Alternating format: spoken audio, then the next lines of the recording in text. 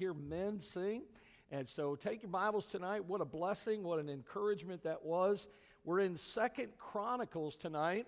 And sometimes I've been talking about this roof, about how people aren't really excited about the roof. And I know sometimes when you read your Bible, you don't get excited about 2 Chronicles, but at least act like you are, all right?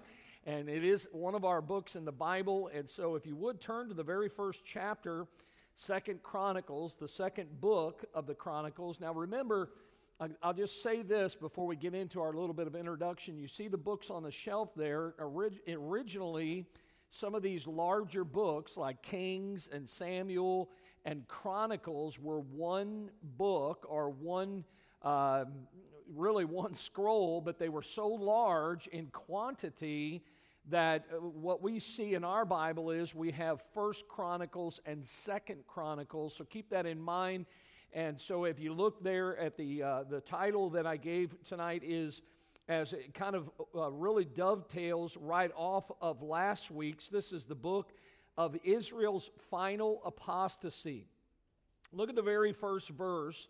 It'll give us a little bit of context, but the Bible says, "And Solomon, the son of David, was strengthened in his kingdom, and the Lord his God was with him." And look at this word, our theme this year, "and magnified him exceedingly." Now, we've been talking about magnifying the Lord throughout this year, and we just want to stay focused on that. But tonight, we actually see where God magnified Solomon in the time that he gave him. And so as we think about that tonight, we get into our study. The name of the book is pretty much what we saw last week. The word chronicle is a word meaning a historical record that is arranged in chronological order. Now, again, I remind you a little bit, and this helps me, that when you look at our Bible from Genesis to Revelation, the books in our Bible are not necessarily in chronological order, but the events in this particular book are. And so keep that in mind as you're reading through it.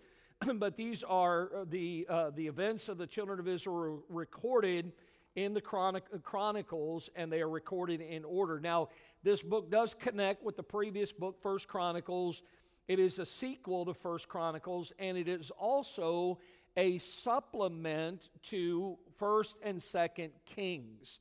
So again, when we're reading our Bible, and that's part of why we're going through these books, is some of you may not have realized that, but now that you realize that 2 Chronicles is a supplement to 1 and 2 Kings, now you can maybe have all three of those out, and while you're reading through 1 and 2 Kings, you can see some things in 2 Chronicles or vice versa. So it does connect with the previous book. The contents of the book, we just read the verse there, it opens with the ascension of Solomon to David's throne, and of course that was his father, and then notice also his ascension to glory and wisdom. And so in other words, God allowed Solomon the wisdom and of course the glory, and we understand that all of it was because of God.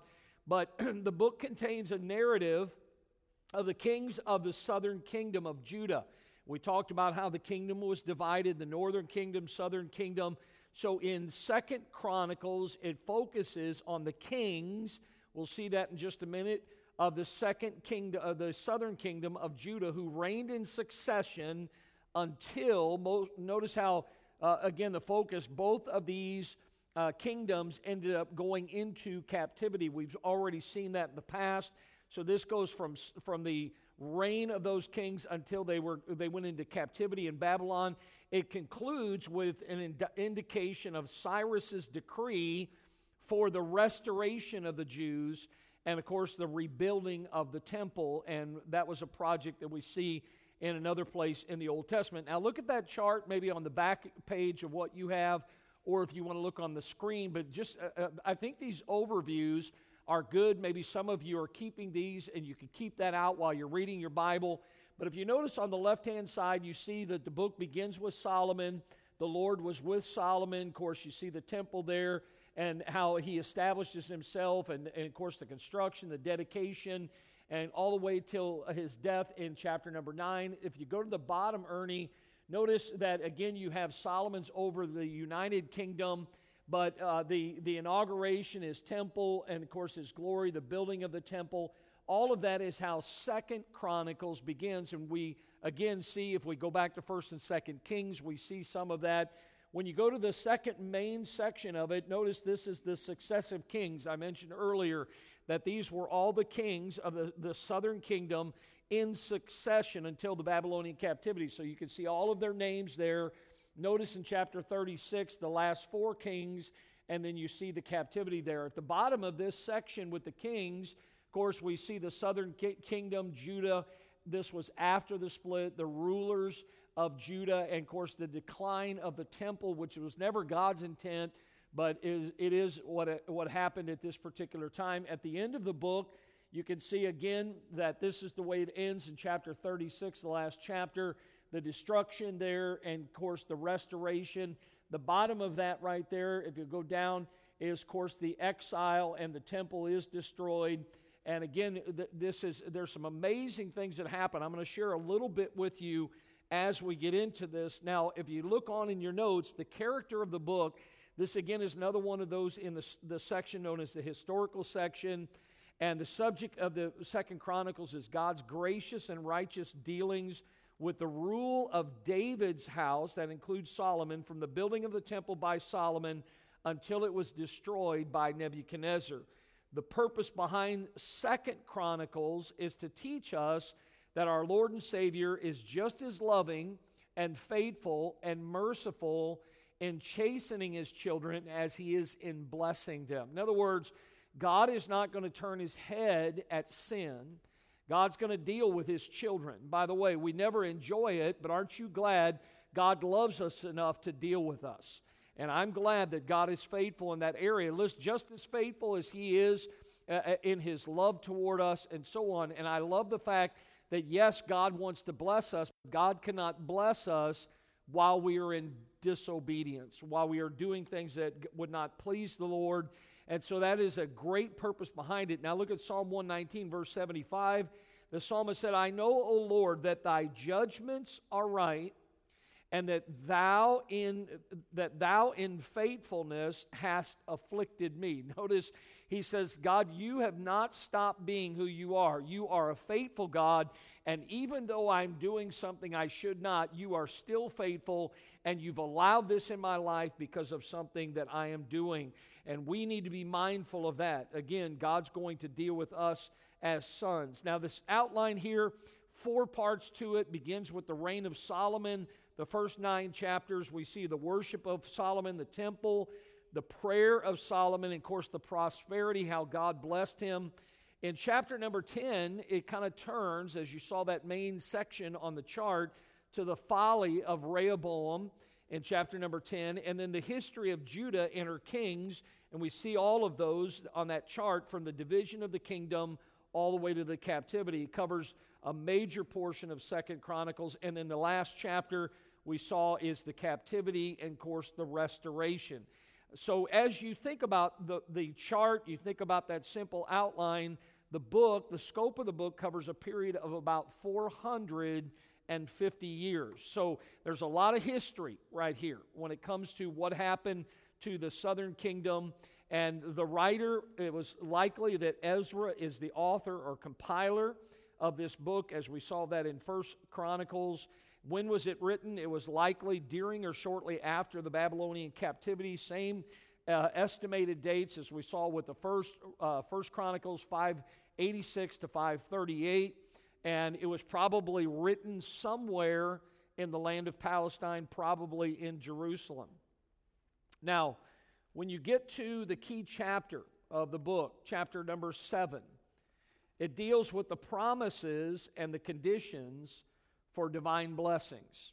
Now again, I had mentioned earlier, 2 Chronicles sometimes may not be our book of choosing to read. But think about chapter 7, what it's about. The promises and the conditions for divine blessing. Sounds to me like it's a worthy read. I want God's blessing in my life. And so we see here some of the promises that God made to them. And again, we learn much from the Old Testament. They were our examples. And then we see the conditions if we want God's blessing in our lives. 2 verses, notice here in chapter 15, verse 2, last part of the verse, the Bible says, "The Lord is with you while ye be with him." Notice that. He's with you while ye be with him, and if ye seek him, he will be found of you. But if ye forsake him, he will forsake you. You hear the conditions there, how God wants to bless. By the way, God never leaves us. We walk away from him. That's why when we get right with God, guess what? All we have to do is go back to where we left God, because God's right there. Remember what happened with the prodigal? He left. And when he got right, he came back, and guess what? His daddy was still there looking down the road, waiting for his son to come back. And I love that, how God is wanting to be with us. God wants to bless us. Notice chapter 20, verse 20. "And they rose up early in the morning and went forth into the wilderness of Tekoa. And as they went forth, Jehoshaphat stood and said, Hear me, O Judah, and ye inhabitants of Jerusalem, believe in the Lord your God. So shall ye be established. Believe his prophets, so shall ye prosper." Now, I spent some time this afternoon with some of our newer members and folks thinking about joining the church. And one of the things that I did was I explained to them about what Bible doctrine is.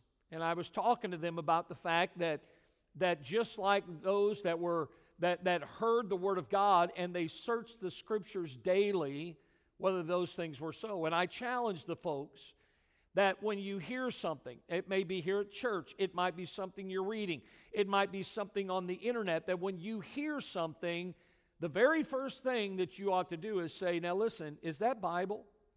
And then go to the Word of God. And if it's not in God's Word, then you need to leave that alone. And we need to make sure that we're always comparing what we hear and what we read with the Word of God. God's Word is the rule in our lives. We need to make sure that everything lines up with the Scriptures. The key word is the word established. The key phrase is prepareth his heart to seek God. We talked about how today Abram had to make some preparations, and he had to prepare his hands and prepare his head and prepare his heart. Well, listen, if our heart is not right, then certainly God will not be able to bless. If everything is right between my soul and the Savior, then God will bless. And we see this preparation of the heart to seek God. 2 Chronicles chapter 30, look at verse 18. Hezekiah prayed for them, saying, The good Lord pardon every one that prepareth his heart to seek God. The Lord God of his fathers, though he be not cleansed according to the purification of the sanctuary. And so Hezekiah's prayer is, the good Lord pardon every one that prepareth his heart to seek God. Listen, anytime you read your Bible, anytime you witness, come to church, whatever it is, every day you get up, you ought to do one thing, and that is you ought to prepare your heart to seek God. And the Bible says, as we just read, that when we seek him, he will be found. God's not playing hide and go seek. He wants us to know him, to find him. And so we see the key phrase is prepareth his heart to seek God. Key thought is the history of the southern kingdom of Judah. You saw that on the chart. How so much happened in the kings that reigned in succession until the captivity. The spiritual thought is honor the king. Now again, God is the one that established it, allowed it to happen, and we understand even in our day, listen, you and I may not always agree or like who's in office, but remember, God is the one that sets up the higher powers. And so we need to make sure that we're praying. Listen, if we don't pray, then we'll get what we deserve. And so we need to make sure that we are honoring the king or honoring those that God has allowed to be in authority. Some very unique things. I love this book. There's some great things here. A couple of them that I picked out, and I want you to see them with me tonight. Notice, first of all, the greatest prescription for revival. You've seen this verse or verses over and over again, but let's break them down a little bit. Notice the verses, 2 Chronicles 7, verses 14 and 15. Let's read them together, all right? See those verses? All right, here we go. If my people, which are called by my name, shall humble themselves and pray and seek my face and turn from their wicked ways, then will I hear from heaven and will forgive their sin and will heal their land. Now mine eyes shall be open and mine ears attent unto the prayer that is made in this place. Did you hear what God said? God says that mine eyes shall be open and mine ears shall, notice, attend or be listening, be attentive unto the prayer that is made in this place. Well, here's the greatest prescription for revival. You see it there in verse number 14. If my people, which are called by my name, here's the first part, will humble themselves. So God is looking for people of humility. Notice secondly is, and pray. Listen, we need to be humble and approach God in prayer. The third part of the prescription is, and seek my face. God, what would you have me to do? God, please hold back your judgment on our nation. Seek my face, and then look at this, and turn from their wicked ways. That's forsaking sin, folks. And that's the prescription, a great prescription for revival. If you want personal revival, there's the prescription, is humble, prayer, seek God, forsake sin. Great section there in chapter number 7 of 2 Chronicles. Also in chapter number 14 of this book, we see Asa's prayer. Matter of fact, turn with me in your Bible to chapter number 14. I want you to see some verses here. We'll just look at one verse, but notice verse number 11. The Bible says, and Asa cried unto the Lord his God, and said, Lord, it is nothing with thee to help, whether with many or with them that have no power. Help us, O Lord our God. For we rest on thee, and in thy name we go against this multitude. O Lord, thou art our God. Let not man prevail against thee. Now, as Asa prayed, and again, listen, I understand all of us, maybe when it comes to your prayer time, the way you approach God, how you pray, but if you're looking for a way to approach God, how to pray, here's a great model. Notice Asa's prayer was sincere. The Bible says he cried out. Notice it was not only sincere, but it was direct. He cried unto the Lord. He cried directly to God. It was to the point. He said, God, help us. Notice it was in faith, believing. And he says here in his prayer, we rest, notice the word, on thee. We rest on thee. And then notice, fifthly, is his prayer was answered. If you notice there in chapter number 14, look what the Bible says in verse number 12. So the Lord smote the Ethiopians before Asa and before Judah, and the Ethiopians fled. And Asa and the people that were with him pursued them unto Gerar, and the Ethiopians were overthrown, that they could not recover themselves, for they were destroyed before the Lord and before his host, and they carried away very much spoil. And they smote all the cities round about Gerar, for the fear of the Lord came upon them. And they spoiled all the cities, for there was exceeding much spoil in them. See how God, again, he answers the prayer of Asa, who prayed sincerely and directly to the point. He prayed in faith, believing that God can and God will, as we saw Abraham this morning. And guess what? His prayer was answered. Tremendous passage there in chapter 14. Now take your Bible and turn over to chapter number 34 and 35, the last couple chapters, right before we get to chapter 36, the last chapter of the book. And I want you to notice another great section. And by the way, notice there is a great emphasis in 2 Chronicles on revival. Here's another one right here, is the revival under Josiah. Now, the Bible tells us here as we read this and we look back historically that after the death of Hezekiah, the son, notice his son Manasseh, begins to reign. And the Bible says, if you go back and look, Manasseh, the son of Hezekiah, he made Judah do worse than the Canaanites in the land. So as a result of that, it fell to Josiah's lot, listen, to clean up Manasseh's mess, to clean up the sin of Manasseh. You think in your life how there are times where maybe somebody might have done something and you have to come in behind them and try to right the wrong. Well, that's exactly what happened with Josiah, and guess what happened? Revival broke out. And I want you to see this, because, listen, we've said it here at our church before. And when you look at our nation and you look what's going on in our government, listen, God wants us to understand that the darker the night, the brighter the light. That, listen, it may be dark today, but tomorrow the sun is coming up. And so as we think about what was going on during Manasseh's reign, where he made Judah do worse than the Canaanites in the land, notice Josiah comes along, and look at verse number 3. The Bible says, for in the 8th year of his reign. Notice, if you go back up to verse number 1, how old was Josiah when he began to reign? He was 8. Where's Ezekiel? How old are you? 8. Can you imagine? I can't imagine, Rogan. Hey, I'll tell you what, Ezekiel, go home tonight and we're going to make you the honorary king of your house. I'm not coming by. I'm not coming by. Listen, everybody laughs about it, but an 8-year-old.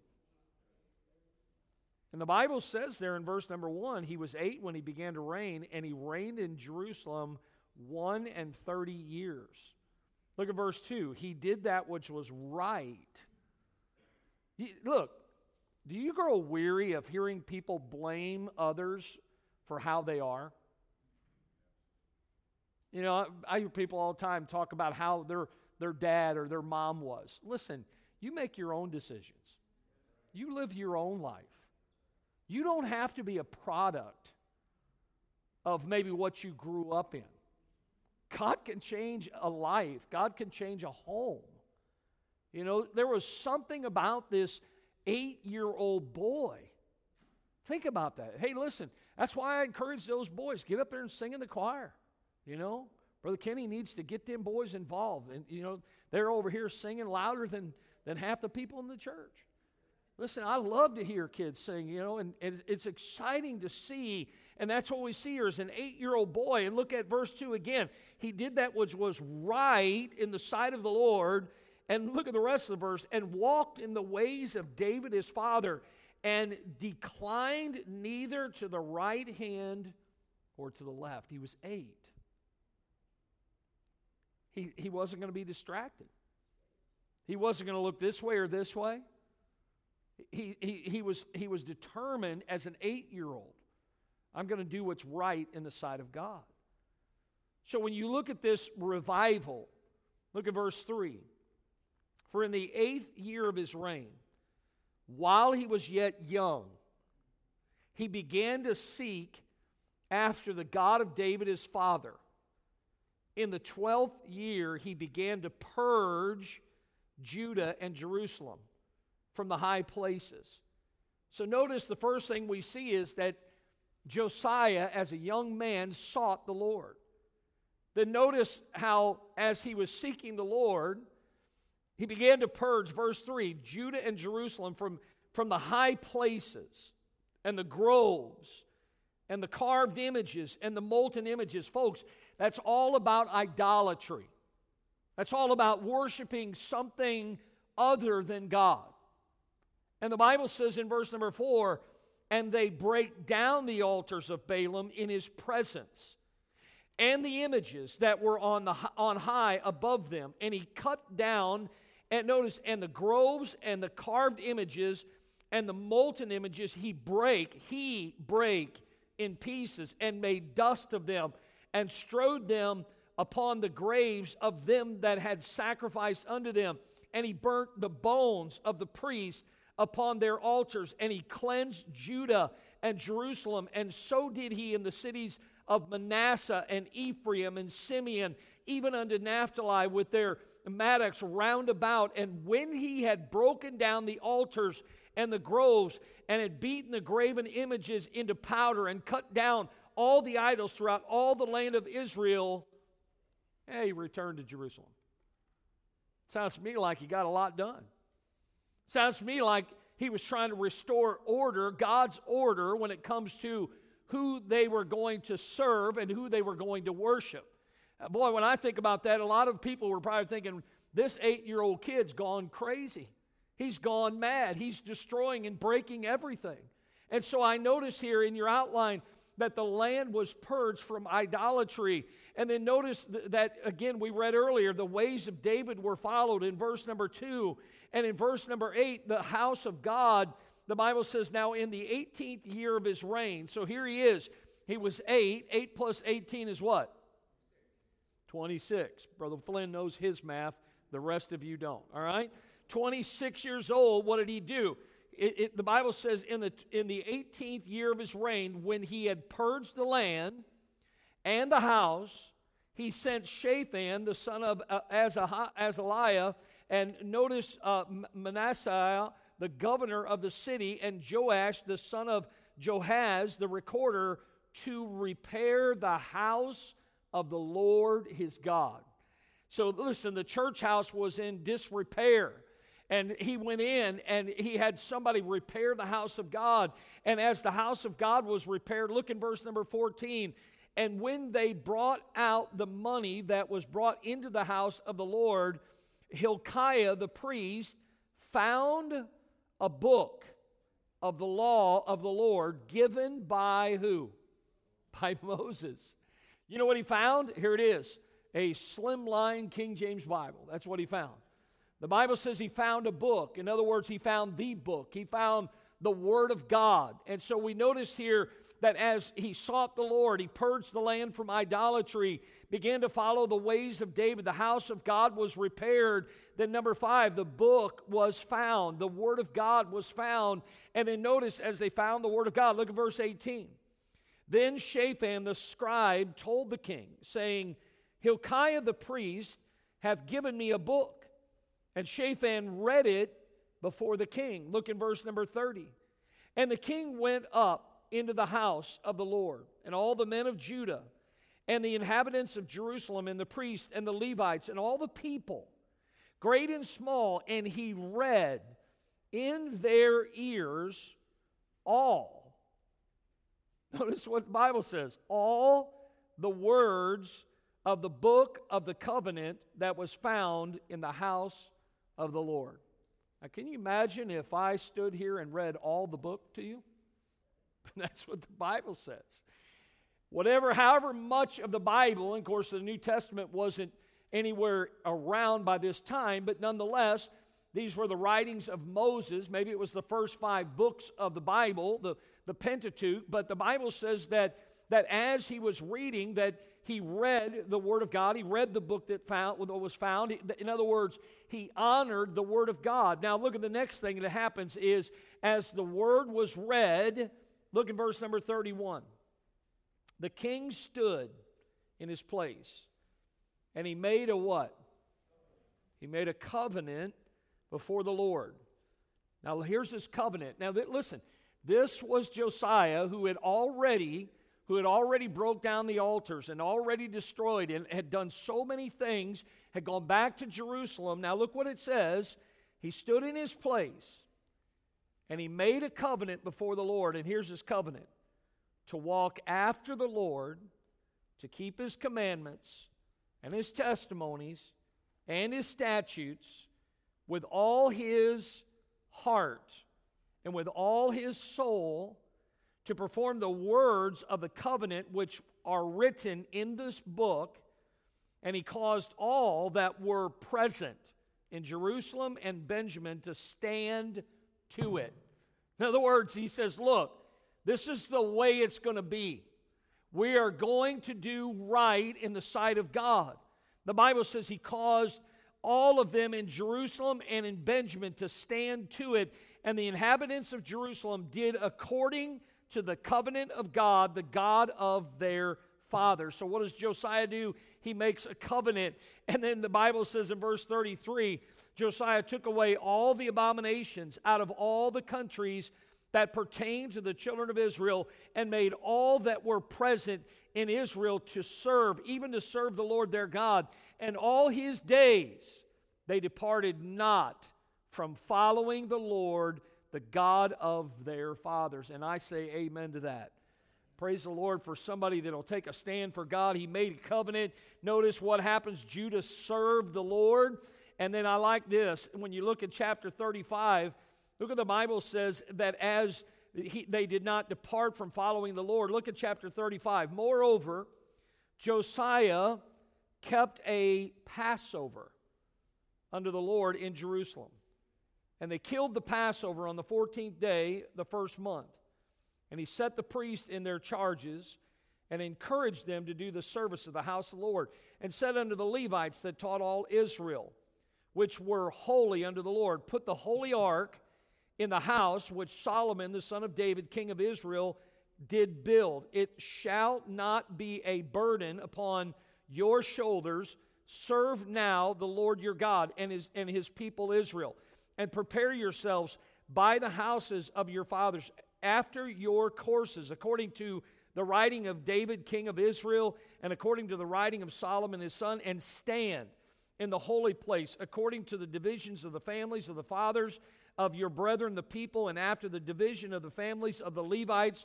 So kill the Passover, and sanctify yourselves, and prepare your brethren, that they may do according to the word of the Lord by the hand of Moses. And Josiah gave to the people of the flock lambs and kids, all for the Passover offering, for all that were present, to the number of 30,000 and 3,000 bullocks. These were of the king's substance. He gave them of his own for the Passover. Notice verse 8. And his princes gave willingly unto the people, to the priest, and to the Levites, Hilkiah and Zechariah and Jael, rulers of the house of God, gave unto the priests for the Passover offerings 2,600 small cattle and 300 oxen. And so you read on and on how, verse number 11, they killed the Passover, and the priests sprinkled the blood from their hands, and the Levites flayed them. And the Bible says, again, when you look at this, that the Passover was established or reestablished. It was kept by Josiah. Again, this was a reminder of what God had done, how God had passed over them, how God had been blessing them. I love how you see this revival taking place. Folks, look, we need to get back to having revival in our day and asking God to work. But it's not going to happen as long as we have all these things in the place of God. And we see some tremendous things going on that began with an 8-year-old boy. And God certainly blessed through the life of Josiah. Now, Christ was magnified in many ways. A couple of them that I gave to you tonight is one, the Bible mentions that he is one greater than Solomon. Look in the New Testament, chapter 12 of Matthew. The queen of the south shall rise up in judgment with this generation, and shall condemn it. For she came from the uttermost parts of the earth to hear the wisdom of Solomon, and behold, a greater than Solomon is here. And certainly that indicates the coming of the Lord. The earthly reign of Jesus will far outshine the riches and the glory of Solomon's day. And of course, it really threw many people the way Jesus did come. They expected that there would be fanfare, and that's why many missed the fact that he is one greater than Solomon. And of course, we see many other indications in other places in the Bible.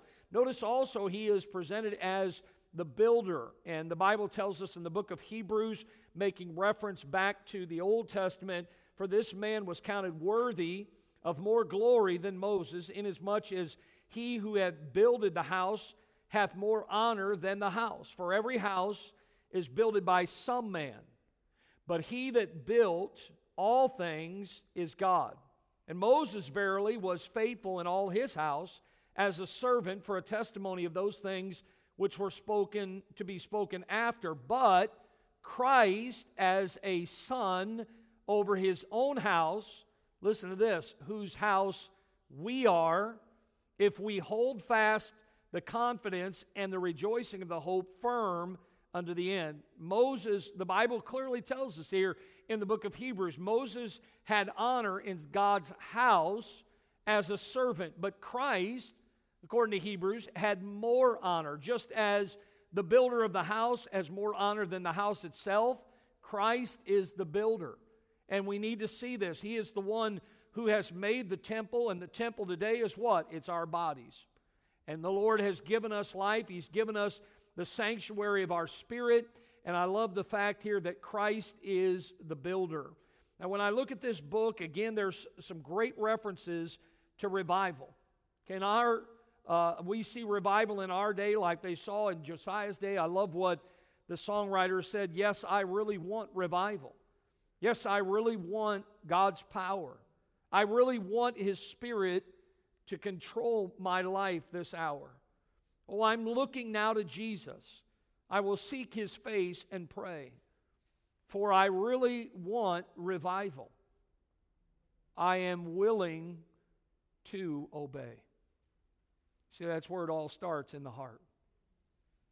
See, the church could have a real old-fashioned revival one day if all the sleeping people would wake up, and all the lukewarm people would fire up, and all the dishonest people would confess up, and all the disgruntled people would sweeten up, and all the discouraged people would cheer up, and all the depressed people would look up, and all the separated people would make up, and all the gossipers would shut up, and all the dry bones would shake up, and all the true soldiers would stand up, and all the tightwads would pay up, and all the church members would pray up. Then the church just might have revival.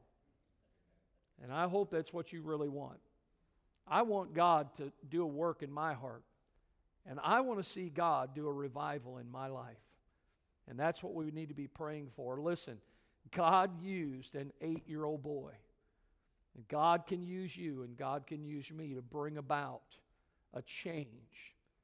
And may we have a heart to see God work, to humbly seek His face. Let's pray tonight. Lord, thank you. Thank you for a tremendous book study that we have in our Bible that many times we overlook. We see how you use some tremendous individuals to encourage others, Asa and Josiah, and many others in this book. Thank you for the examples that we have to look to pattern our lives after. Lord, bless as we go out into this world this week. Use us for your honor and glory, and I pray, God, that no matter what everyone else around us is doing, no matter what our parents or those that have come before us have done, that, God, we would seek you, and we would do what you would have for us to do, which is what Josiah did. We would do that which is right in your sight. And we ask all this in Jesus' name. Amen.